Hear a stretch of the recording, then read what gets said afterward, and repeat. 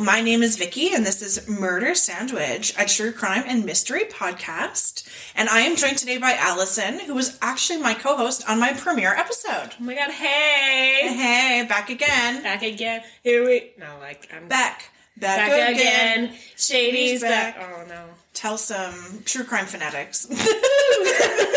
So today is the 16th episode, and we're actually going to be discussing some crimes that are committed on Halloween night. Spooky. Yeah, we want to kind of keep up with the spooky thing since it's Spooktober.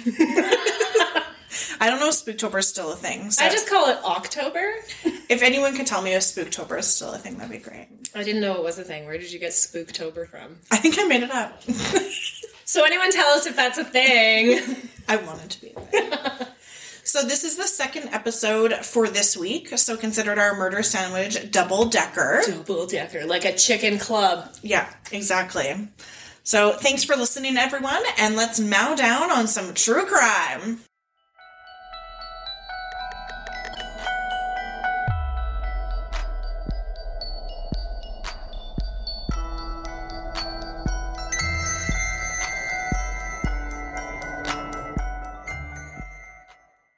We're going to start with Ronald Clark O'Brien, or the Candyman, Dun, dun, dun. or the man who killed Halloween. Oi! That's not a good man. That's a strong title. Yeah. So Ronald lived in Deer Park, Texas, and he had a wife named Diane. They had a son named Timothy, and then their daughter Elizabeth. So Timothy was born on April of 1966. So on this Halloween specifically, he was 8 years old. And then his sister Elizabeth was born in 1969, so she was around like 6. Okay. And this crime was committed in 1974 when Deer Park had approximately like only 15,000 people there. It's not a lot. Not a whole bunch. I actually looked and it like very much increased in population the year after, like 200 and something %. Ooh, was it just a bunch of true crime fanatics? I don't think so. Okay. So on October 31st, 1974, on Halloween, Ronald took his 2 children trick-or-treating in the next community over called Pasadena, not in California, Pasadena, Texas. Interesting. Which, yeah, it's just right next door, like 13 minutes away. No big deal. Mm-hmm. And he actually took his 2 neighbor children with him as well. And so it was just him. Like, no other parents, not the wife, like, no neighbor's parents, like, just him. So it was actually kind of a rainy night, and so they went out kind of expecting like be a short like trick-or-treating experience. So they just went like a couple blocks over. So the kids are like all stoked, they're trick-or-treating, and they're having a great old time. And they go up to a home, and they're knocking, no one answers, so like Ronald's just like standing back there. And so the kids are like, okay, no one's here, and they kind of run ahead to the next house. Mm-hmm. So Brian just kind of like catches up to them, he's kind of like lollygagging after them.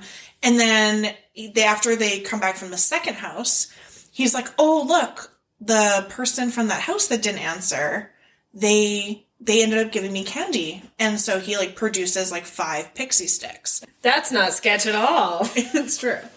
So he just claimed that it was given to him by the resident of the house that hadn't answered the door. So obviously the children think like nothing of it.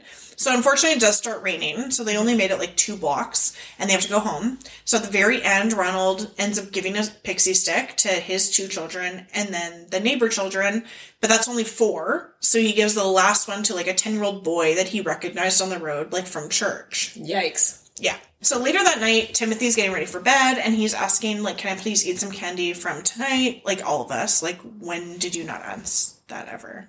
When did you not ask if you could eat candy that night? Yeah. I didn't ask. I just did. When I was a kid, I actually, like, was so organized that I would separate my candy into 3 bowls. So I would... Nerd. Yeah. I would do chips in one bowl, and then I do like chocolate in one bowl, and then I do like other candy. And then my parents would be like, well, we have to keep it out here for like safekeeping. And then my mom and my stepdad would just like eat so much candy. That's so rude. It is rude. I don't think my parents ate my candy. They hid it on us because they were trying to monitor how much we ate. But I don't think they ate our candy because I think they had their own. Terry, like my stepdad, definitely ate my chips, and then Mom really liked Tootsie Rolls, which was totally fine with me because I hated them. Oh my god, Tootsie Rolls are so good. I still don't like them. Oh my god. Yeah. So he asked for candy, like all of us do, right? Whether he organized it like I did or not. And he Apparently, according to Ronald, he asked for the pixie stick. So that will come up later. Apparently, according to him, he asked for it.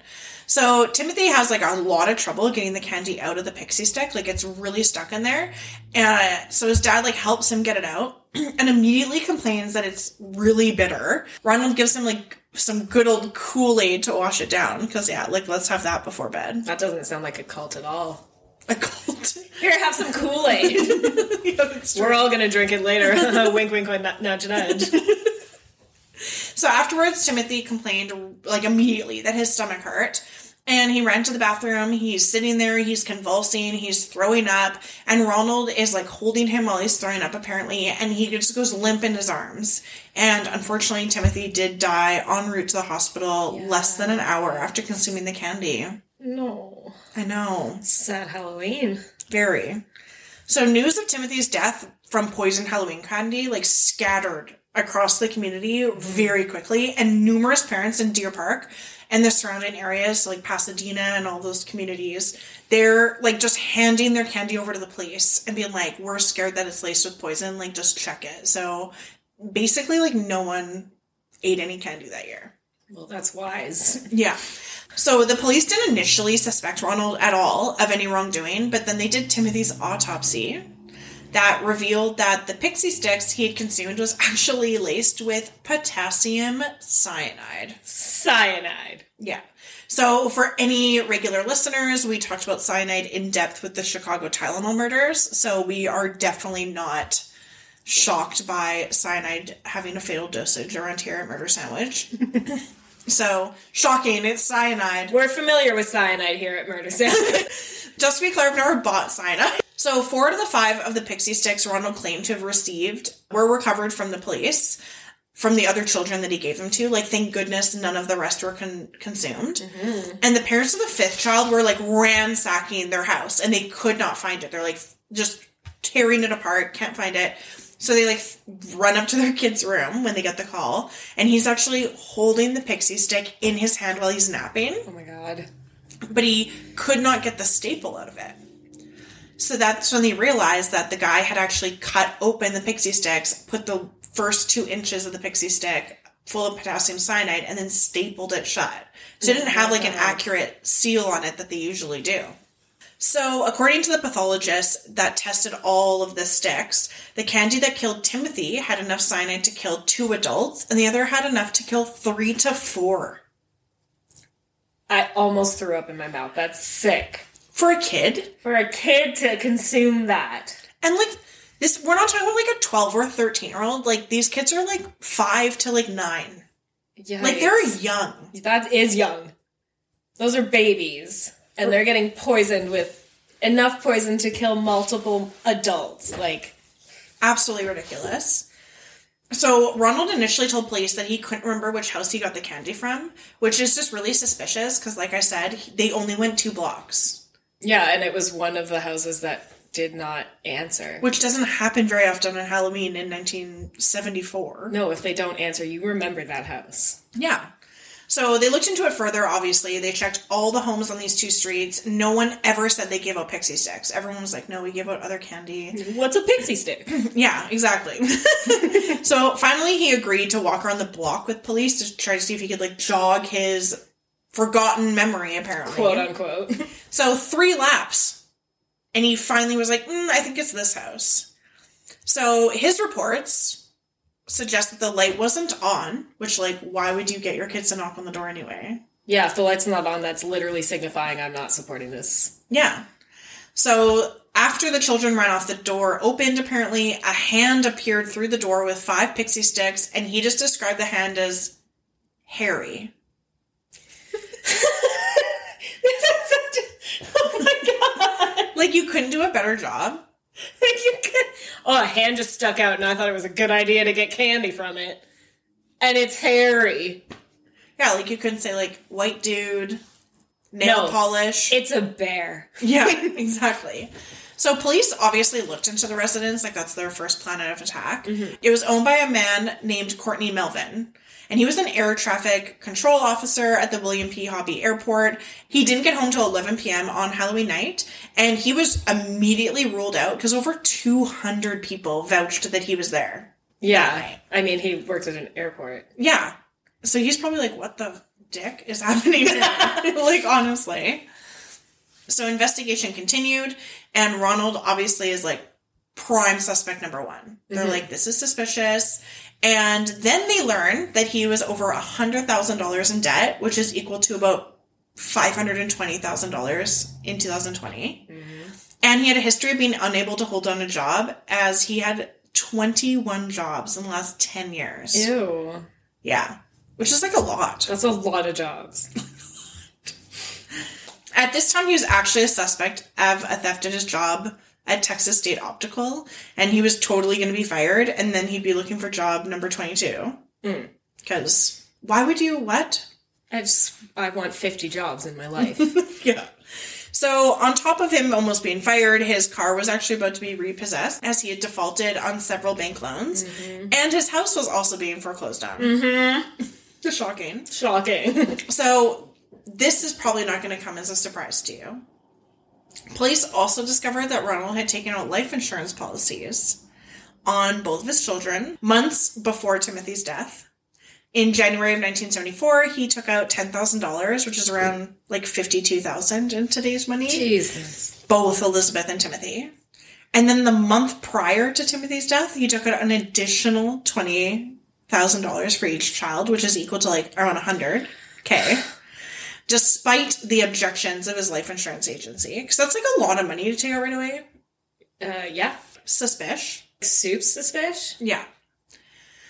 So Diane, this is Ronald's wife, she claimed that she had no idea about the insurance policies either. Like on either of her children. She was like, I didn't know he was doing that. That's weird. Also suspicious, though. Well, because like, why wouldn't she be included? And like, why isn't she the beneficiary on something? Like, why does he only care about his kid's death and not hers? Weird. Does he get more money with his kid's death? Well, it doesn't say that he has life insurance policies for her. Weird. After Timothy died, the morning after, like no grieving, he calls the life insurance agencies right away to see what he can do with the money. Hey, my kid just died, but I need some cash. Like the next day. The audacity of this bitch. Yeah, like, could you not wait like a week? Could you not wait? Could you not wait? That's the thing. Could you not wait? Full stop. Yeah.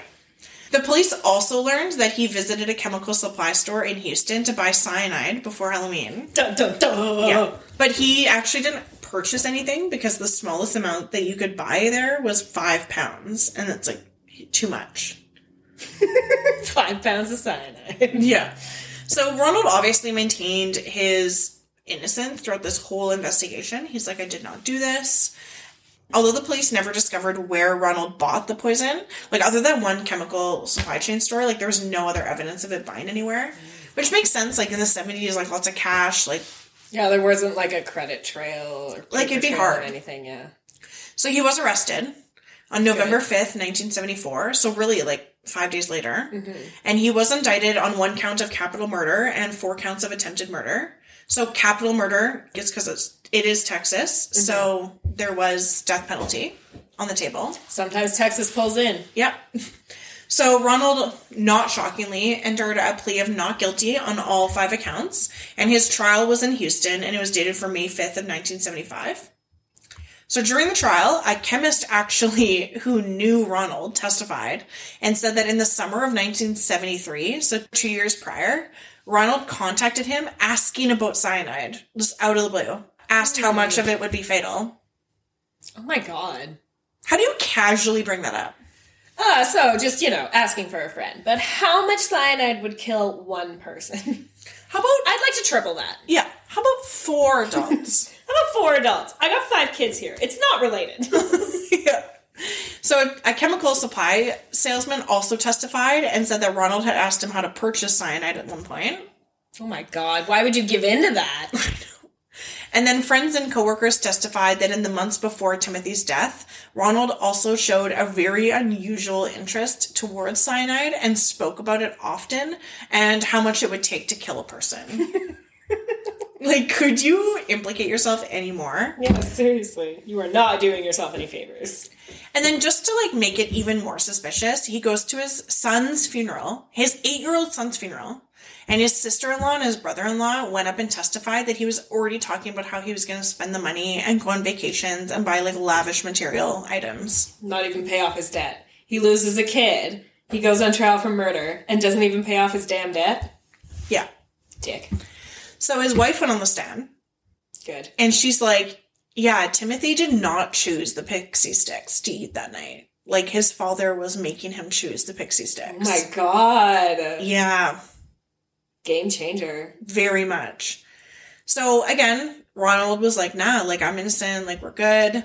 And his only defense was that the decades-old urban legend that Halloween candy has had razor blades in it, and Halloween candy is laced with poison or needles, and, like, that's it. That was their only defense, is that, like, oh, it's obviously, like, someone else. Like, look at all these, like, urban legends. Like, it obviously is someone else. Like, why would it be the father? That's your only defense? That's a terrible defense. Yeah. That defense does not stand. No. So this trial is where he did get the name, like, Candyman. So... Is there, like... There's a movie. Is it... But it's... I've seen the movie. Like, I've seen the one from the 80s or 90s. I know there's more. There's, like, I think a new one coming out There's soon. a new one coming out. It's directed by Jordan Peele, and I'm very excited about it. I'm so excited about it. I saw a preview of it. Oh my God. Anyway. But is it, like... Is that Candyman story, the original one, is that related to this Candyman? I don't think so. Because it has that... They don't... They're not alike at all. Yeah, because the Candyman movie, I don't think had anything to do with Halloween. No, it didn't. No. So this is not a true story about the Candyman unless you were thinking that it was. Exactly. So on June 3rd, 1975, a jury took only 46 minutes to find Ronald O'Brien guilty of capital murder and 4 counts of attempted murder, and then the jury took 71 minutes to sentence him to death by electrocution. As should happen. Yeah. So after his conviction, obviously Diane files for divorce, and she later remarries, and her new husband actually ends up adopting Elizabeth. And they live on to live, like, happy lives. We don't hear from Well, that's good. Yeah. So at this time in the 70s, the men sentenced to death under Texas law were confined to the Ellis 1 unit near Huntsville, Texas. And then according to a reverend who actually works there as a chaplain at the prison, he came out and stated that Ronald was absolutely shunned and despised by his fellow death row inmates for killing his child and was, and I quote, absolutely friendless, end quote. Shocking. Thank God. You know what I mean? Yeah. Like, thank you. And it even goes on to say that the inmates, like, reportedly petitioned to hold an organized demonstration on Ronald's execution date to express their absolute hatred for him. That's how much they hated him. Oh my God. Well, yeah, if you're a child killer, you don't really get good treatment by your fellow inmates when you get convicted. No. And, like, that's not a myth. You know what I mean? Like, we've said that before on the podcast. It's not. Like, No. People have to go into, like, solitary confinement sometimes because they're, like, been abusive towards children. Yeah. Or like when cops go into, when they get arrested for whatever happens and they have to be in not Gen Pop, whatever the special one is. Not special. Yeah. You're not special if you go to jail. Heads up.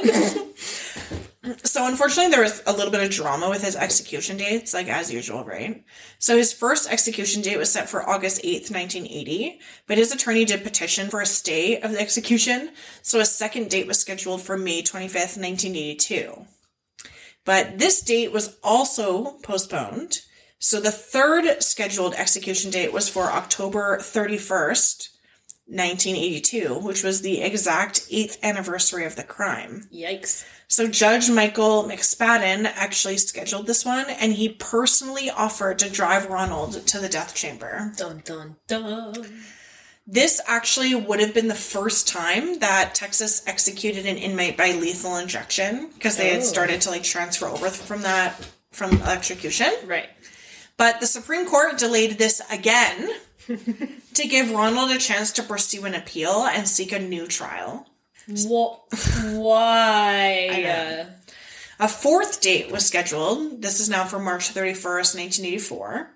Ronald's lawyer sought a fourth stay on the basis that legal injection was a, and I quote, cruel and unusual punishment, end quote.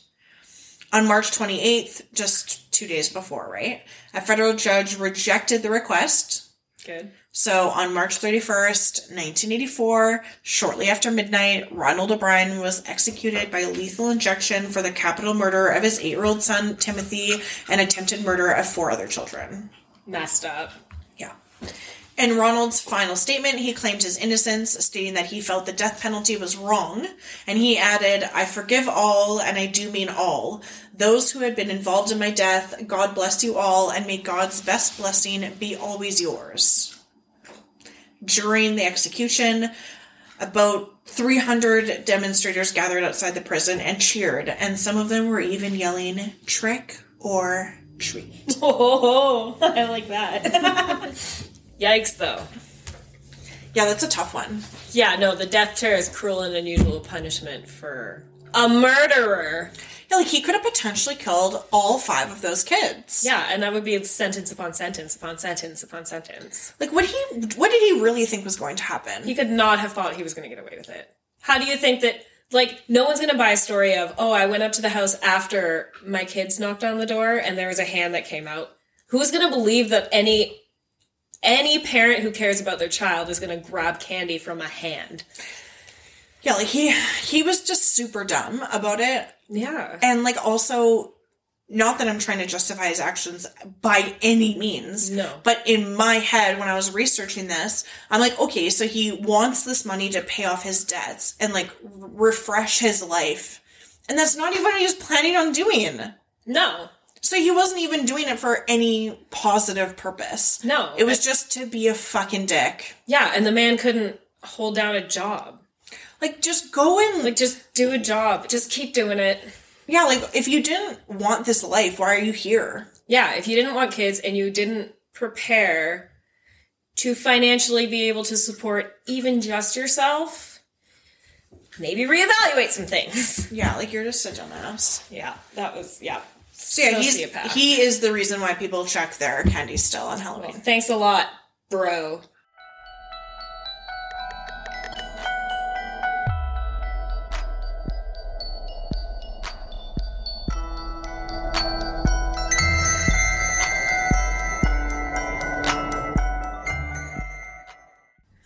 So the next one we're going to talk about is Martha Moxley.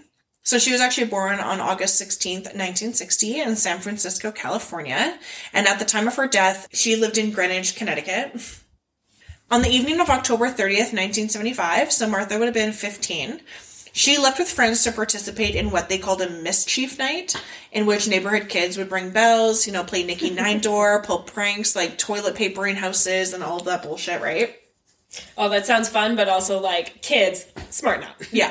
Like, being the person who has to clean up the toilet paper sounds like literal sounds terrible. Fucking trash. I would want to light it on fire, but then I would just light everything on fire. Yeah, exactly. So she actually was with the other kids that lived across the street, and this is actually called the Skakel family. And they had 2 sons, who Martha was close with, named Thomas, and his younger brother, Michael. So we're going to take a quick little side step and talk about the Skakel family and Michael specifically. So Michael's full name was Michael Christopher Skakel, and he was born on September 19th, 1960. He is actually the 5th of 7 children. And he was born to Rushton Walter Skakel and then Anne Reynolds. These names sound made up. I know, Rushton. Rushton. I know, it sounds so interesting. Ah, she rushed in. Yeah. So Rushton's sister, Ethel, she was actually the widow of the U.S. Senator Robert F. Kennedy. Ah. Yeah. And his grandfather, George, was the founder of the Great Lakes Carbon Corporation, which is actually a coal company that was one of the largest and wealthiest privately held corporations in the U.S. at one point. Dang. So they're like, money. So they like money. Yeah. So Michael's mother, Anne, she actually unfortunately passed away from brain cancer in 1973. That's sad. So this is like 2 years before this incident with Martha. And this is when he began abusing alcohol really badly, and he became a very poor student. He was flunking out of dozens of schools. They would just ship him off to different schools. He also struggled with dyslexia, which went undiagnosed, and he was actually 26. Oh my God, that's rough. Yeah. So his cousin, Robert F. Kennedy Jr., later wrote that he was a small, sensitive child, the runt of the litter, with a harsh and occasionally violent alcohol father who both ignored and abused him. So we're off to a good start. Yeah. Yep. According to friends and neighbors, the children of Rushton were given unlimited financial help, like literally just have all this money, and they were very rarely supervised, especially after Anne's death. Oh, that sounds like a bad cocktail right there. Yeah. So in 1978, this is a few years after the event we're about to talk about, he was arrested for a DUI in New York State, and to avoid criminal charges, his family actually sent him to a school called a land school. There's an accent in there, but I don't know how to pronounce it, so I'm sure I'm butchering it. Okay. And it's in Poland, Maine. And this is where he actually received his first treatment for alcoholism. He later attended Curry College in Milton, Massachusetts. Ooh, that's my last name. Yeah. And earned a bachelor's degree in English. That's my favorite topic. Yeah. In the 1980s, he did attend several more drug rehabs before finally becoming sober in his 20s. He also pursued a career as a professional athlete, and he competed on the international speed skiing circuit and actually tried out to appear in the 1992 Winter Olympics in France. Dang. And then in 1991, he did marry a professional golfer named Margot Sheridan, and they had one child together. Okay. So flash forward to October 30th, 1975. So according to friends, Martha was hanging out with Thomas and Michael Skeckel. They were hanging out. There's a few of them there. Mm-hmm. And she actually began flirting and kissing Thomas. Oh my God, scandalous. Yeah. And she was last seen like falling together behind a fence with Thomas, like while they were kind of kissing. Mm-hmm. And they were near the pool in the Skeckel backyard. And this is around like 9:30 p.m. Okay. And again, like Martha just lives across the street. Right. So the next day, like, she did not come home. Her parents were pretty worried. And unfortunately, they do find Martha's body beneath a tree in the family's backyard. Her backyard. Her backyard, okay. Yeah. So her pants and underwear were pulled down, but she had not been sexually assaulted. Well, that's weird. Yes. And pieces of a broken 6-iron golf club were found near the body. And the autopsy indicated that she had been not only just bludgeoned, but actually stabbed with the golf club. Oh my God, ouch. I know. And this golf club was immediately traced back to belonging to the Skeckels. Of course it was. Yeah. So Thomas was the last person to see Martha on the night of the murder, so he obviously was prime suspect number one. Mm-hmm. But his father forbade access to any of his school and mental health records. Like, he just put a stop to basically the investigation. He wouldn't, like, provide any information about him. And then the other prime suspect was actually a man named Kenneth Littleton, and he just started living with the Skeckels as a live-in tutor. Only hours before the murder. Oh my God. Like, that was his first day. That's not cool. No. So, honestly, there's not a ton of information about the beginning of the case. Basically, like, it goes cold. Like, they don't have any evidence. It's a very wealthy family. Blah, blah, blah. They're hiding. So, really, the family probably just, like, paid a bunch of people off. Yeah, they're, like, hiding their cards, right? Mm-hmm. So, no one immediately got charged, and the case just laid cold on someone's desk for, like, years. Poor Martha. Yes. Over the years, Thomas and Michael Skeckel changed their alibis for the night of Martha's murder. Michael claimed that he had been window peeping and masturbating in a tree beside... I know, dude, it takes a turn. Jesus. I know. So he said that he was like a peeping Tom and he was masturbating in a tree beside Martha's property from 11:30 p.m. to 12:30 a.m.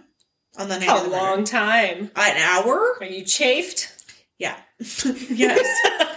And 2 former students from the Ellen School, he went there later, like I mentioned. Mm-hmm. It's actually a treatment center for troubled youths, and they testified that they heard Michael confess to killing Martha with a golf club.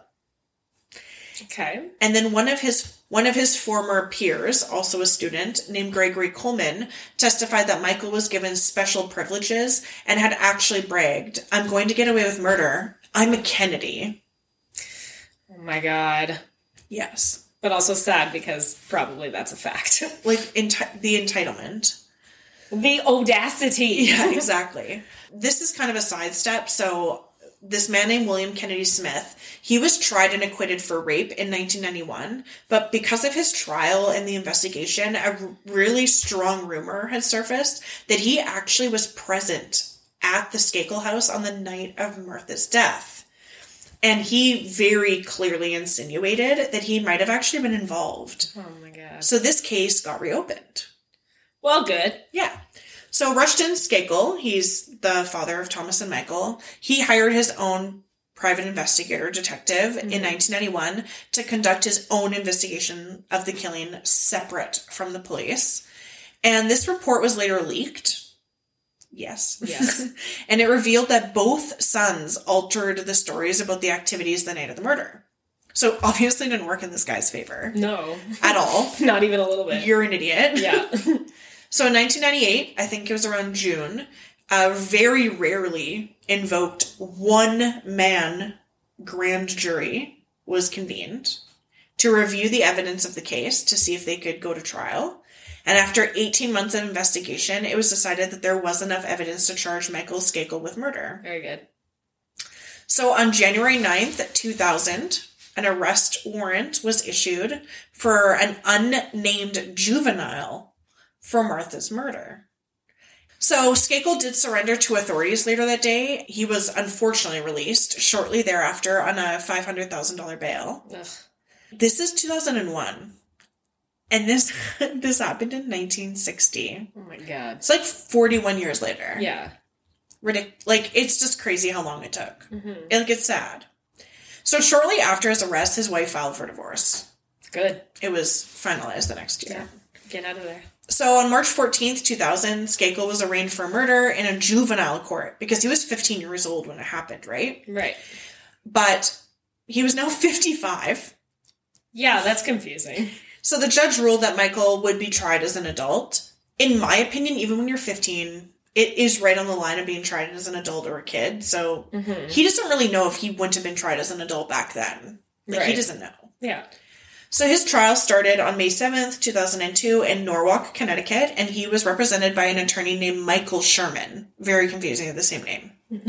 So Michael's alibi was at the time of the murder, he was at his cousin's house, not masturbating anymore. Oh. What? No. Yeah. And then you can't lie about being a peeping Tom after being a peeping Tom. I know. Like, people are supposed to forget that. Right? Like, that's the masturbator. Yeah.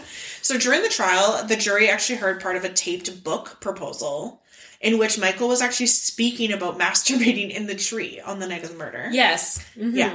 And how it could possibly be the same tree under which Martha's body was discovered the next morning. Dun, dun, dun. Yeah. Michael also said that he was afraid he might have seen, or he might have been seen the previous night jerking off and had panicked. Unfortunately, that part was never played for the jury because the prosecutor said it may have suggested that jerking off would have given the impression that he was confessing. Like, that the jury wouldn't have realized that that's slang for masturbating. Yeah. What? I know, which makes no sense for the prosecution to do that. What else would that mean? I don't know. It wouldn't mean anything It's else. 2000. And wouldn't there be some sort of, like, clarification of it? You would think. You would think. Yeah. So on June 7th, 2002, Michael Skakel was found guilty of murdering Martha and was sentenced to 20 years to life in prison. About damn time. Definitely don't hold on to the clapping. It gets fucked, dude. You're going to be like, it's awful. Like, everyone is going to be screaming into their smart speakers. Just wait for it. So he was assigned to the Garner Correctional Institution in Newtown, Connecticut. And in January 2003, so it was about a year later, Robert F. Kennedy wrote a very controversial article titled A Miscarriage of Justice. Dun, dun, dun. And he insisted that Michael's indictment was triggered by an inflamed media and that an innocent man is now in prison. What? Yeah. He claimed that there was more evidence suggesting that Kenneth Littleton, that live-in tutor, had actually done it. What? I even forgot that he existed. Yeah. And then Kennedy later released a book in July 2016 titled Framed. Ridiculous. That is ridiculous. So Michael appealed his sentence, obviously, like they do, right? November 2003, it was his first appeal. And he stated that he should have been heard in juvenile court rather than in superior court. And that the statute of limitations had expired on the charges against him. And that there was major prosecutorial misconduct. Okay. On January 12th, 2006, the Connecticut Supreme Court rejected Michael's claims and affirmed his conviction. So everything was good for now. Excellent. So the next year, in 2007, Michael now had new attorneys, and they filed petitions to motion for a new trial based on this theory that involved this man named Gaetano Tony Bryant, who is the cousin of the LA Lakers, Kobe Bryant. Oh, rip. And this Tony Bryant, Tony's his nickname. His first name is actually Gaetano, but people call him Tony. And this Tony guy is actually a former classmate of Michael's at this private school called Brunswick School in Greenwich. Okay. So this was videotaped, apparently, this interview. It gets a little confusing, but there's a videotaped interview from August 2003 in which this private investigator that was hired by Michael and then Bryant said that on the night of Martha's murder, one of his companions actually wanted to rape her. And that's probably why her underwear was down at her ankles. So this Tony guy is claiming on this videotape that his friend wanted to rape her. Okay. And he said that he did not previously come forward because his mother had warned him that as a black man with a white woman that he would be tagged for the unsolved murder. God, I hate society. Me too. So there was now a 2-week hearing because of this videotape, right? So again, this is just hearsay. This is just this Tony guy saying his friend said that. Right. It's not the actual guy saying that. No. So it's just hearsay. Which does not hold up in court. Yeah. So there was a 2-week hearing about it though. In April 2007 that allowed the presentation of this hearsay evidence among a few other matters. And in September 2007, Michael's attorney filed another petition based in part of Bryant's claims, asking for a new trial. Prosecutors formally responded that Bryant just made up the whole story to play about the case. It's just a play for him. Yeah. So it kind of just sits with the court for a little bit. So Michael's new defense team at this time also hired a full investigative team to review existing and new information, and that a book was actually written by that Elan school that he went to after, and they argued that no Elan residents who knew Michael, other than that Gregory Coleman, had ever spoken to Michael about his confession to anyone. Which to me means nothing. Yeah. Because, cool, that just means you just told Gregory Coleman. What's the big deal? Yeah. So, finally, on October 25th, 2007, a Superior Court judge denied the request for a new trial, stating that Bryant's testimony was not credible, and that there was no evidence of any misconduct in the original trial. Michael's lawyer appealed this decision to the Connecticut Supreme Court, which on March 26, 2009, a 5-judge panel of the court heard the arguments on this appeal, and then that panel ruled 4-1 against the appeal. Good. Yes. So they're not done. Oh my God. I know. This is so unnecessary. I know. Taxpayers are hating this. Yes. So on January 24th, 2012, so we're a few years later now, Michael and his attorneys argued for a sentence reduction, claiming that he should have been tried in juvenile court. I know. Oh my God. On March 5th, 2012, he did lose the bid for a sentence reduction. Good. This is where things get really dumb. No.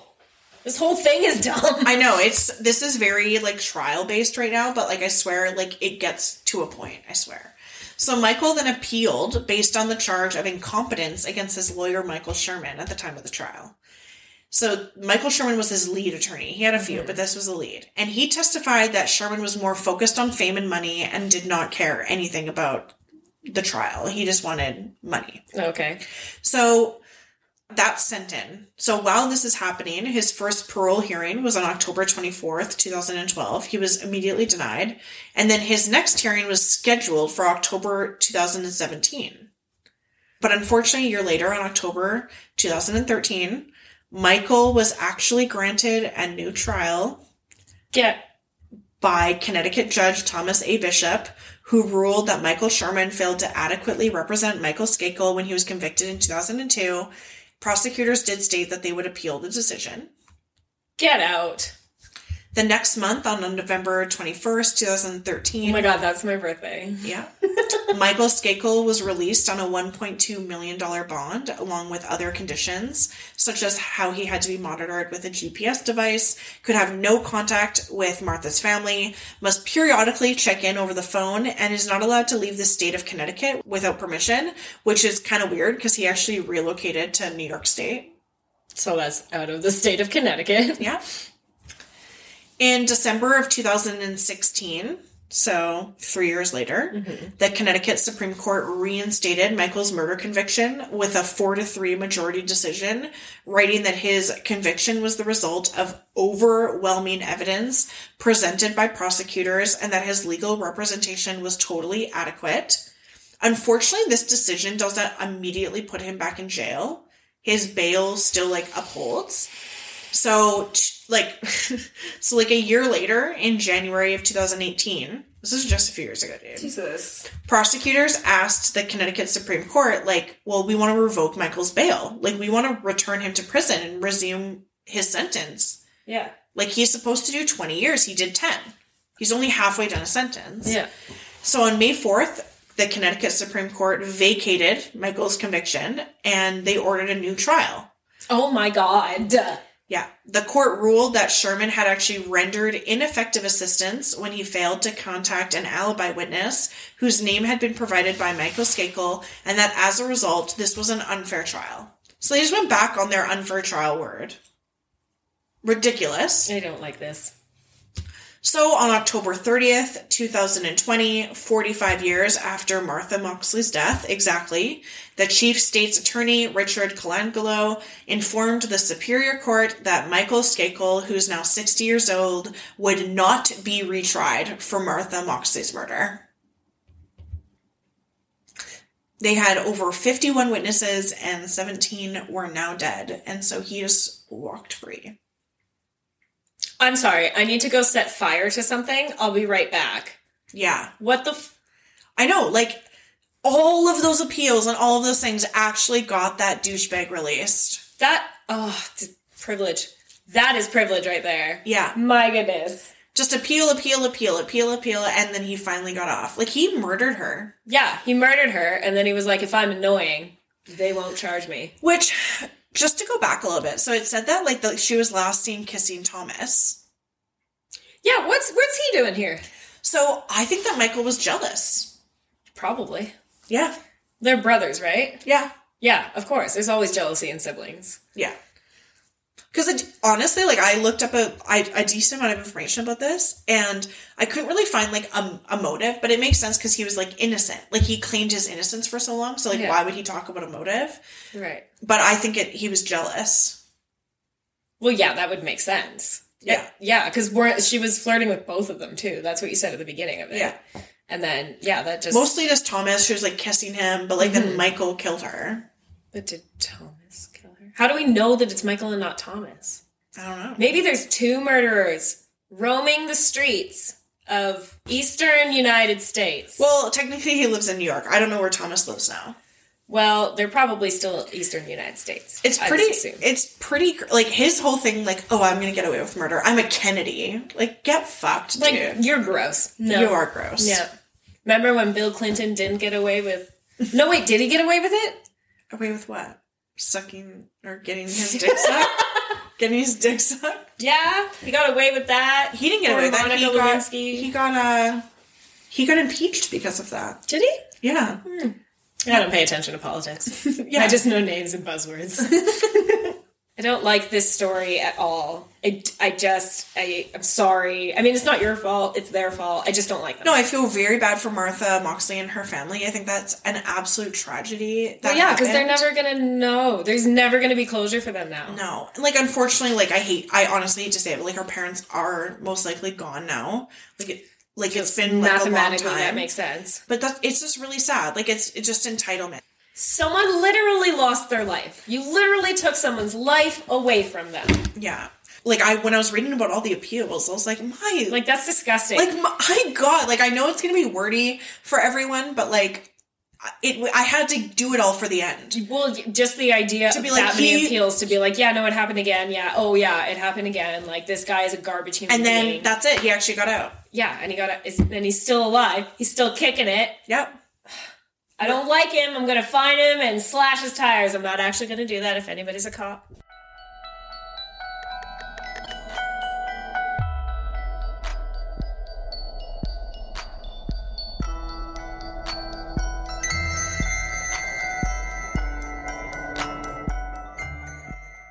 The last story I want to tell is about Peter and Betty Fabiano. Fabiano. And this is actually, like, I found reports that it's actually called the trick or treat murder. On Halloween of 1957 in LA, of course. LA. Yeah. So Peter Fabiano, he's 35. He's a beauty shop owner. And his wife's name is Betty, and she's 39.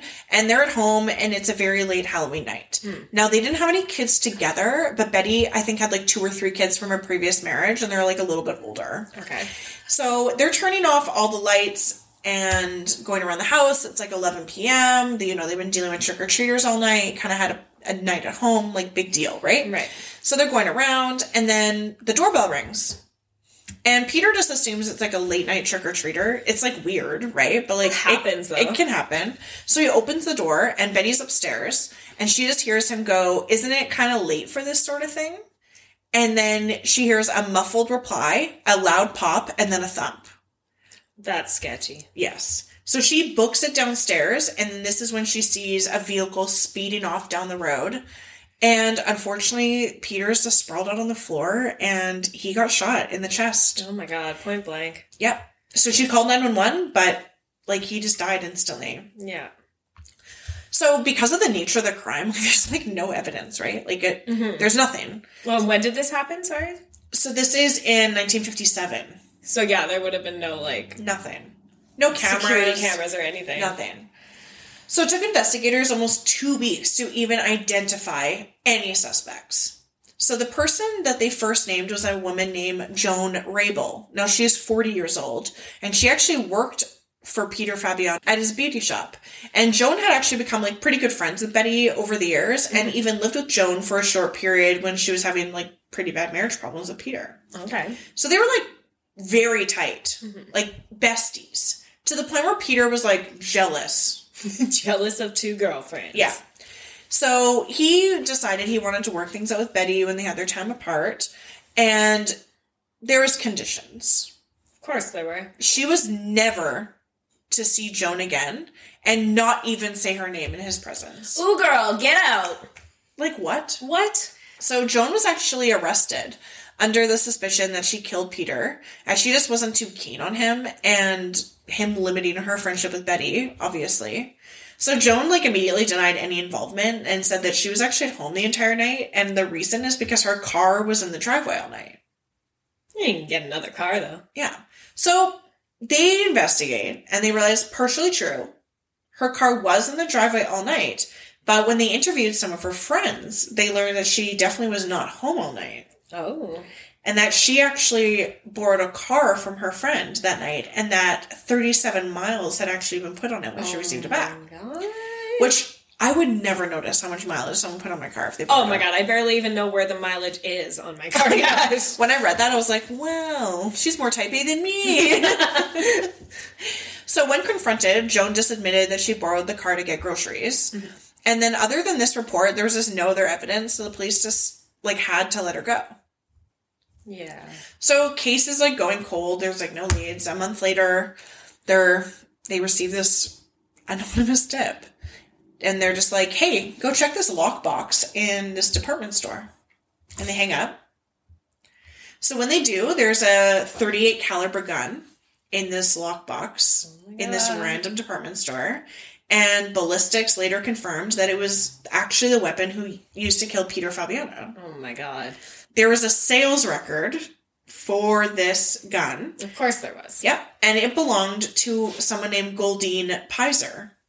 And she's 43.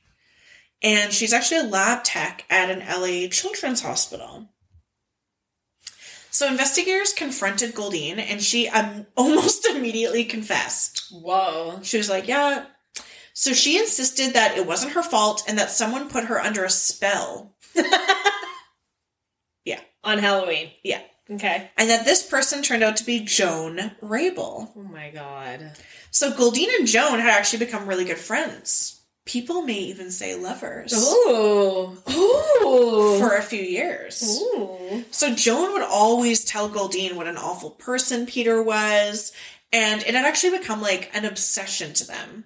So they would get together and they'd have like some wine or some drinks, and they would just talk how shitty Peter was like all the time and just trash Peter. And Been there. Right. And so Goldine had never met him, but she just like hated him. Mm-hmm. So eventually, I don't know how it got to this, they talk about murdering him. Like you've never talked about murdering someone you don't like. I mean, no. No. It actually got to the point where Joan just ended up giving money to Goldine to go buy a gun. Oh my God. Yeah. So the night of the murder, Goldine attempted to disguise herself. So she wore a hat, gloves, mask, and face paint. And then the gun was just hidden in a paper bag. They both arrived at the Fabiano house around 9 p.m. and they sat outside waiting for a couple hours for the lights to start turning off inside the house. And then they could make their move. Which, like, what the fuck? And then Goldine went to the door, and then Joan waited at the car. Which makes sense because Peter probably would have recognized Joan. Yeah, for sure. So after the shooting took place, Goldine ran back to the car, and Joan kissed her and said thank you. Dropped her off at her place, and the last thing she said to her was, "Forget you ever knew me." And then they just walked off in different directions. Oh my God. The next morning, Goldine realized that Joan hadn't told her how to dispose of a gun. You obviously put it in a body of water. So obviously, everybody knows that. Common knowledge, guys. Right? So she took it to this, like, chic Bullock's flagship store in downtown LA and dumped it in a random storage locker. Joan pleaded not guilty. Goldine claimed insanity, saying that Joan had managed to cast a Svengali-like spell over her that she was helpless to resist. I hate romantics. Yeah. In the end, they both did accept a plea deal for second-degree murder and were sentenced to 5 years to life in prison. But honestly, there's no reports on how much they served. Really? Yeah, like I found out that Goldine passed away in 1998 in LA. Okay. There's nothing about Joan. Like, she literally just disappeared. I assume by that she died in prison. Back in the day, I doubt they do obituaries for people who die in prison. They don't have family to do that, right? Yeah, probably. Betty did end up selling the beauty store after Peter's death. That's probably for the best. Yes. Get rid of that bad memory. Mm-hmm. And she did remarry in 1966, and there is reports that she passed away in 1999 at the age of 81 in Palm Desert, California. Well, at least she was somewhere very nice. Yeah, there was no ever connection that she was part of it. Ever. Well, because she definitely wasn't. I don't think that she would have been. No. Because then, like, if she was, her and Joan would have, like, there would have been, like, some evidence of them, like, sending letters or something. Well, yeah, and there would have been evidence of them trying to contact each other after Joan got arrested. Like, there definitely would have been a trail there somewhere. Yeah. So I don't think Betty was involved at all. No. It sounds like Joan was just, like, obsessed with Betty, wanted to be with her. And Betty was like, I don't swing that way. Yes. Thank you. Yeah, thank you, but I'm straight. Sorry. Married to a dude. Yeah, and I like him. It's just sad. It is sad. It's sad that people get to that point in their relationships with other people where they're like, if I can't have you, no one can. Yeah. And then even to manipulate someone else to like this, what's her name? Goldine. Like, she had absolutely nothing to do with these people. No. Like, nothing whatsoever. And then all of a sudden she gets convicted of murder. Yeah, and she seemed like she obviously, I don't want to say obviously, but to me, it seems obvious that she was, like, easily manipulated, like, shy. And if she was lovers with Joan, she probably felt maybe a little controlled by her because back in that day, like, being in a lesbian relationship is, like, very taboo. Yeah, and you have to put the trust in the person that you're with. So no. Yeah, she probably was, like, a little manipulated. Oh, sure. Or she must have thought so. She pleaded insanity, saying that there was a spell put on her. Which means she knows she's crazy. Yeah. But, like, I understand, like, meeting someone and having that like affection where you feel like you're under their spell and everything. But I would never in a million years be convinced to commit murder by a spell from some man or woman that I've been smitten by. And because Goldine like almost confessed to the crime, I think she was the anonymous tip. Oh my God, that's such a weird point. Well, who else would have known? It doesn't say that she told anyone. No, and she would have been the only one to know where it is. It doesn't say she's married. I couldn't find out she's married. It doesn't say she has any kids. So, like, who would she have told? Maybe she told a friend or a coworker. Like, by all means, that's in the cards. Mm-hmm. But, like... But either way, she did something to get found out because she knew what she did was wrong.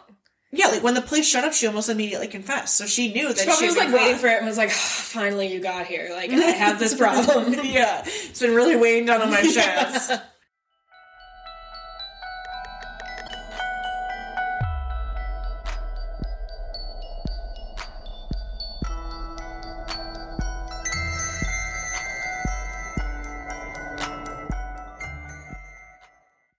Honestly, there is a lot of crimes that have been committed on Halloween night. I mean, if you're going to do it, and don't do it, but if you're going to do it any night, it's probably a good one to do it. For sure. Yeah. But also, if you have black cats, keep them in. Yes. I'm talking to you, listeners. Yeah.